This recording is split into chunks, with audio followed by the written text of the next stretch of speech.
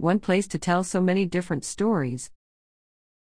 Over the centuries, the land that lies at the confluence of the James River and 4 Mile Creek has been home to indigenous people as far back as 2000 BCE, as well as to Arahuatok tribes of the Powhatan Confederacy, and to some of the first Europeans to settle the New World. The area known as Deep Bottom also played a central role in significant Civil War battles, including the landmark Battle of New Market Heights, for which 14 members of the U.S. Colored Troops received the Medal of Honor. On June 3, more than 350 acres of that land officially opened to the public, and the site took on its newest designation, the Varina Land Lab at Deep Bottom.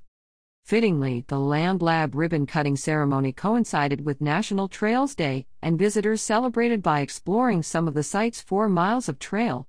Parker H. Lastow, Executive Director of the Capital Region Land Conservancy, led a history tour, while CRLC Land Stewardship Manager Ashley Moulton led a walk exploring native wildflowers. Help for habitats.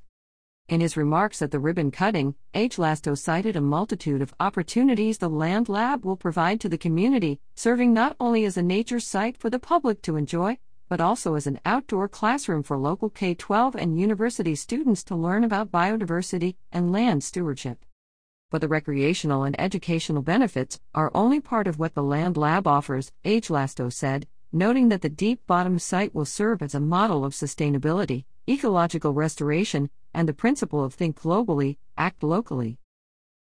Gifted to CRLC in 2021, the acreage has been protected since 2017 by conservation easements co-held by CRLC and Henricopolis Soil and Water Conservation District. With help from partners, CRLC has restored an eroding drainage area, removed invasive species, and planted more than 1,000 trees to expand the riparian buffer. Among long-term goals for the Land Lab are maintaining nearly 100 acres of native grassland and establishing another 100 acres of pine savanna, vital wildlife habitats that have been shrinking not only in Virginia, but worldwide. Several hundred different species, including 100 species of birds, have been identified on the property, and Virginia Commonwealth University biology students have been studying the area's importance as a way station and temporary habitat for migratory birds in particular. This is a local initiative, H. Lastow said, on a global scale hosting migrating birds who need places to stop and replenish. Planting the seed. Another way the site will help to promote sustainability, while helping Virginia economically, is through CRLC's partnership with the Clifton Institute and Virginia State University. Moulton explained that CRLC is harvesting seeds from native plants at the Land Lab, and plants grown from those seeds, which are not commercially available, are being cultivated at VSU for distribution to farmers. The new cash crop can be used to collect seed for wildlife restoration efforts and pollinator initiatives. In addition, the expanded availability of native plants could represent a future source of seed for the Virginia Department of Transportation, which currently buys its seed from Pennsylvania. H. Lastow pointed out that the Land Lab will in one way or another support all of Virginia's top 3 industries, led by agriculture, and followed by tourism and forestry.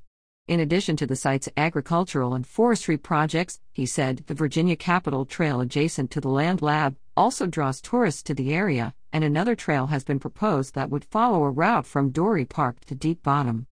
The proposed trail from Dorey, H. Lastow added, would have a history component in addition to the recreational amenities, since it would roughly align with the path of Civil War troops and will surely appeal to tourists as well.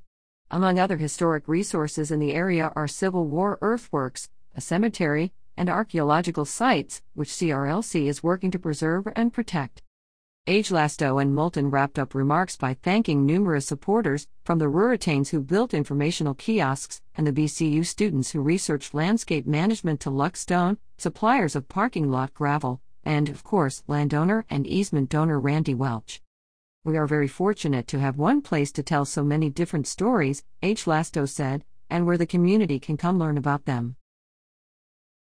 For details about the Land Lab, visit